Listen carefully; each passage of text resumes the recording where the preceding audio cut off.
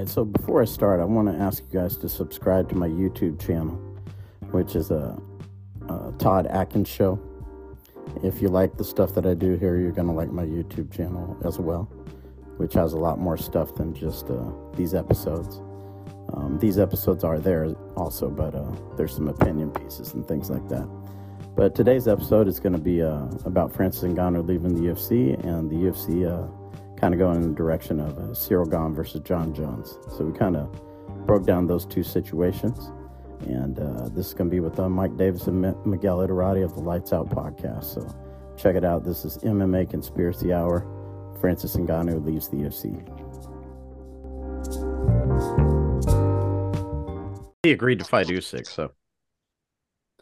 All right, so this is Todd Atkins. I'm back with another episode of the MMA Conspiracy Hour with the MMA detective Mike Davis and Miguel Iterati of the Lights Out podcast. Be sure to check out Lights Out podcast on YouTube, the best MMA history podcast anywhere.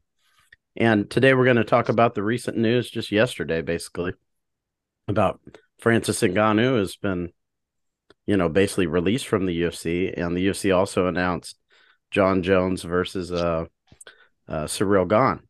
So for the title. So let's kind of, maybe Mike, I'll let you start this time because Miguel did the last one. Why do you think why did Ngannou leave? And maybe we could talk about that first. My personal opinion is that, with the tinfoil hat on, obviously, the conspiracy, my personal belief is that Tyson Fury retires. That was, about 8 months ago, possibly 9 months ago? Freeing him of whatever contracts he has, giving away all of his belts, back into the deep end for those. And now Francis Ngannou allows his UFC contract to run out. I have a feeling it's going to be a super fight where you've got two legitimate Class A athletes that can actually make the money that they deserve while being able to pick a third party rather than being held hostage by one. And I think the money that Floyd Mayweather made McGregor and McGregor's purse paled in comparison to Floyd. I think that planted a lot of seeds. And from what I understand, the UFC took a pretty hefty sum from that money that McGregor made in order to allow that to happen. Didn't seem to bother McGregor. He was very happy with it. So whatever it was. But I think Ngannou is a man of principle, and Tyson Fury, he's always kind of walked to the beat of his own drum anyway. And they're seeing an opening, two guys at the same time seeing an opening that could be a mega draw, generational wealth on the table. I mean, I applaud both guys for saying it, for doing that. But it's also not a good look for a publicly traded company that recently just took a hit in the stock market because of the recent activities. Now, I want to ask you guys, it sounds, Mike, like you're basically convinced that he's going to go into boxing. Miguel, what about you? Let me touch on the UFC side here because I think it's a bad sign. And the main thing here is they couldn't come to a dollar figure. They had a dollar figure in their head, and Ngannou was over it, and they weren't going to go over it. And eventually they decided to, cash in and just get out and let the guy go. As Mike said, that's a bad look for them. But behind the scenes, what this means is they are doubling down and they're preparing maybe for this lawsuit that regards their overall balance of pay with the fighters. In general, the numbers that have been thrown around is like the NBA, NFL, they go 50-50 with the owners and the players, and the UFC is more like an 80-20 split. So that is what the core of the problem is here, is that they cannot pay Ngannou. Well, they probably can, but once they do that, it sets a domino effect down their entire roster that makes an adjustment. So they are going to hold their ground, and they're actually going to let this asset go. They let Nate Diaz go. And as we pointed out in some of the early conversations last year, I thought that they would be culling their roster. John Jones seems to have survived that cut this time, but, we'll see what happens with him. He did sit the entire year when he was ready to go. So everybody suffered for this. And it's because the UFC cannot afford to pay him and not look bad with the rest of a 700-man roster that they would have to make some adjustment to. And they're preparing for that lawsuit here. And I think that they had to measure that, and that's why they let him go. In the back end. On the front end, they won't say any of that. They'll just say that, he was too tough to deal with in terms of, that. And they think that they'll make another star. He's already, starting the hype wagon for Jones, who we haven't seen in a couple of years. He's going to be in a new weight class. And Ngannou, who at the end of the day, is a dozen fights. And he's already talking about, like, this is the super fight that we've been waiting for. We just didn't know it. So it is what it is. So, Miguel, obviously headed up Bodog for a while. Do you think the UFC sues Ngannou anyway, no matter what move he makes, citing that they were talking beforehand, or do you think it's a clean break? No, I think this is kind of new territory. I think I think it was easy to predict how Fertitas and Dana would react to it because of their background and because they react to people a little bit. I think they've let people go in the past, and eventually those people have eventually come back one way or another because they just don't make the money that they do in the fight game in other places. BJ Penn went out to try to run his own promotion, bring in money that way and stuff like that. Eventually went back to the UFC. And, he's got some wealth from his family and stuff like that. He's not the perfect case, but what about Randy Couture? Left, and eventually it was the UFC, the early UFC, that caved in and gave him access to some of his ancillary rights and things that they don't give any other fighter. So Randy actually broke the mold, but he also actually went back to them after leaving. So this could be a little bit of a gamble, saying Ngannou's not going to, whatever they think is going to happen out there, Triller may go down the drain like the Zone or, whatever. People throwing big money around like that is a couple of years ago. It's not there anymore. They might be taking the risk that Ngannou's not going to get that money. That's probably a wrong risk, just the way we analyze things, but we don't know all the players. But I think UFC, that's it. They're not going to pay anybody and break their current, whatever, fighter scale, pay scale. Because that's correct. They insist that they are fair. So they can't break that because that's, that would go against themselves. So that's how I see it. So, Todd, they also look at it this way. Bellator might be for sale right now. It might be. ONE FC is God knows how many hundreds of $1 million in the hole. Possibly, you're talking like 9 figures in the hole. So now, where else are you going to go? Like, there's not a lot of other options. And like, it's kind of like Hollywood, sink or swim. It's the UFC has the money. They're really not showing their books to anybody, or they're very creative in the ways that they do it. And they don't want to pay somebody probably what they're worth in boxing. Like, that boxing pay scale is very different than what happens in MMA, even on the regional level. So you don't think there are any viable options other than boxing? Is that what you mean? In terms of finances, well, was he going to get in a PFL heavyweight tournament? The PFL and the UFC, they use the same distribution. PFL's on ESPN. You're not going to tell me there's not a cozy relationship there.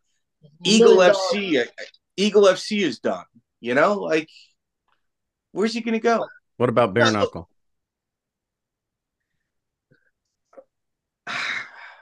Tyson Fury, because of his family background, if he were to fight Tyson Fury in bare knuckle, the world would stop a lot. The world would stop. And Dave Feldman,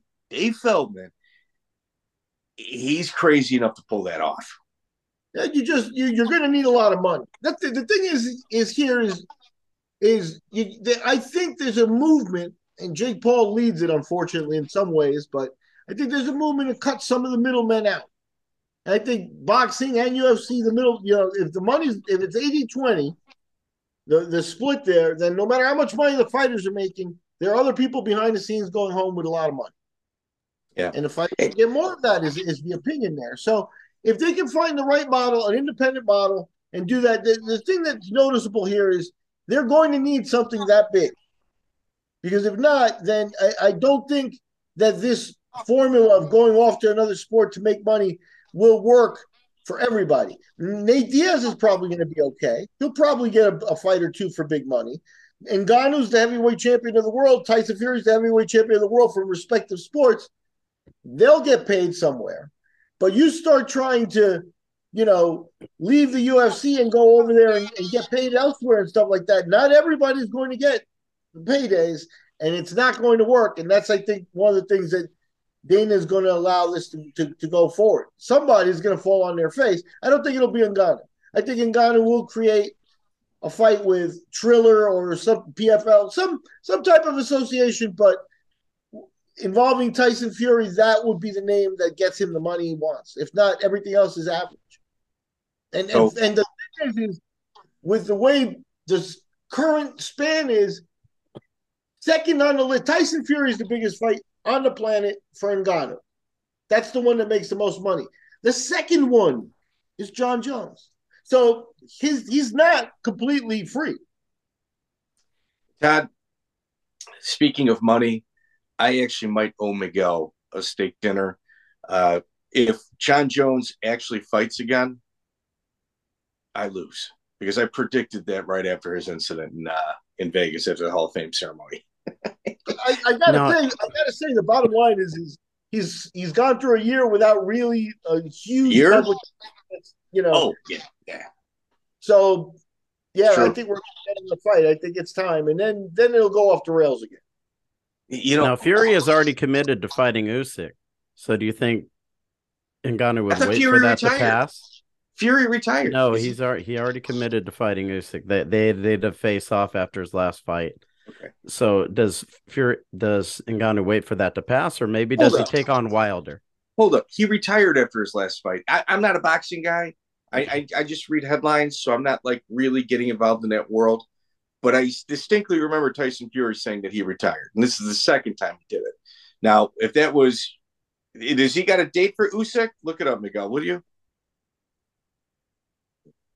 Yeah, Tyson Fury is about cashing in at this point. So whatever, and again, he's going to need to make 30 or 50 million for anytime he's going to get in the ring at all. It's not like he's going to do one fight for cheap, or he's not working through a contract or anything like that. So he's looking for the biggest fucking paydays out there. All right. So on top of that, Box does not have Usyk officially on Tyson Fury's page as a signed fight. That doesn't mean that much, but BoxRec does update relatively frequently. So I'm going to say it's not 100% signed yet. But with Eastern European money, I do think that, you saw Povetkin get into some of these title fights. I do think Russian and Ukrainian money can be big money, and that fight may be made with Tyson Fury, and then the winner gets Ngannou, which would be, Fury and Ngannou. So when people mention Dana White stepping down, and they say, oh, he's privileged because he's white and all that other stuff, you got to look at it this way.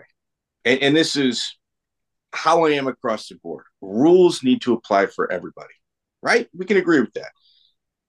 John Jones is still a rostered UFC fighter. So if John Jones doesn't get fired, nor should Dana White.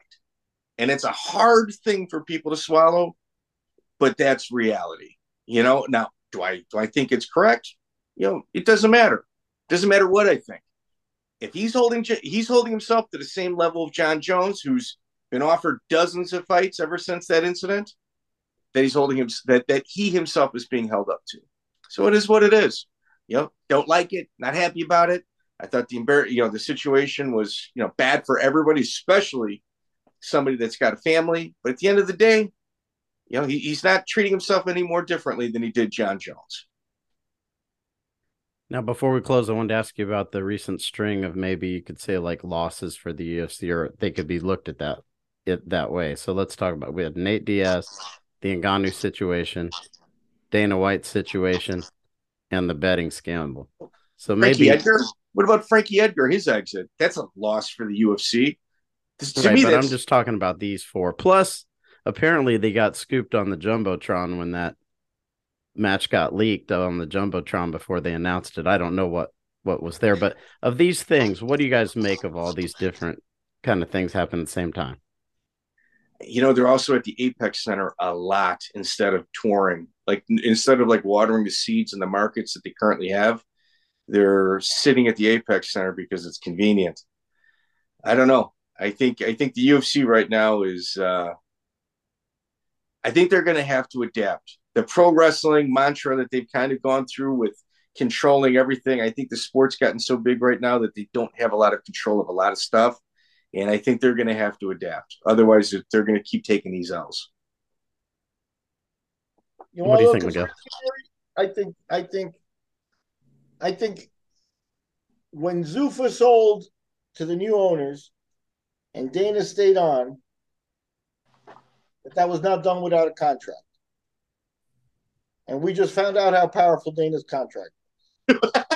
Because I don't think that True. the upper management of that company wanted to keep Dana through all this. The Fertitas may have wanted to in their world because of loyalties and gambling people from that world, they have different loyalties and stuff, and Dana's their boy. And Dana learned to operate that way, but he's no longer protected by the owners in the same way. And I'm pretty confident that he gave the owners a way out or a reason to want him out with this slapping of a woman. And the fact that he's still there tells me that his contract is pretty strong. Dude. And it also tells me that my other prediction, where I think that, he's got a little Bob Arum in him, and I think he dies as the UFC promoter. That could be a little bit closer to being true as well. But I think that's what we saw here, because I think Dana won a battle to survive. And that's why he's not his typical self if you've known him for 20 and watched his act for 20 years, where he would be bombastic. And he wasn't. He was just simply like, I'm still here and I deserve everything I've gotten and I'm going to get, but I'm here. Right, so Miguel, that is an angle that nobody's even talked about. Dana, remember the couple episodes ago when I said, well, Dana's going on record saying he doesn't have a boss. We're about to find out. Well, it turns out Dana actually doesn't have a boss. That's true. And it's based on his contract. I mean, I respect him. I respect him. Like other things, we don't know anything about that contract, but I'm certain it exists. And then we have one other hint that there's an agreement there that was come to after Zuffa got rid of the UFC, and that comes from the very public Joe Rogan, where Joe Rogan said his contract says, when Dana leaves, I leave. Ooh. So now Dana actually controls the only other guy who has a chance at being recognized more than him anywhere in their circle. So he controls both of the biggest faces around there in the UFC by virtue of him leaving and stuff. Maybe they have no replacement for Joe Rogan, so they couldn't get rid of Dana now. It's intricate, but I think what you saw here is Dana with his most with his survivor hats on. That's all. I think he survived something he's Teflon. People would have. He's Teflon, man. He really is. And like I gotta hand it to him. Like man, that guy's pretty impressive. The way he's been able to handle himself and maneuver and kind of see things before they're coming, it's very impressive, man. Whether you like Dana or not, I personally do. I know many don't, but I personally do. He, man, dude, it's a Shark Tank, and that guy's the guy is swimming around there, the king of the pond, man. All right, so I think it's a good way to close on. So again, this is Todd Atkins with the MMA detective Mike Davis and Miguel Dorati from the Lights Out Podcast. Be sure to check out Lights Out Podcast on YouTube, the best MMA history podcast out there. Until then, take care.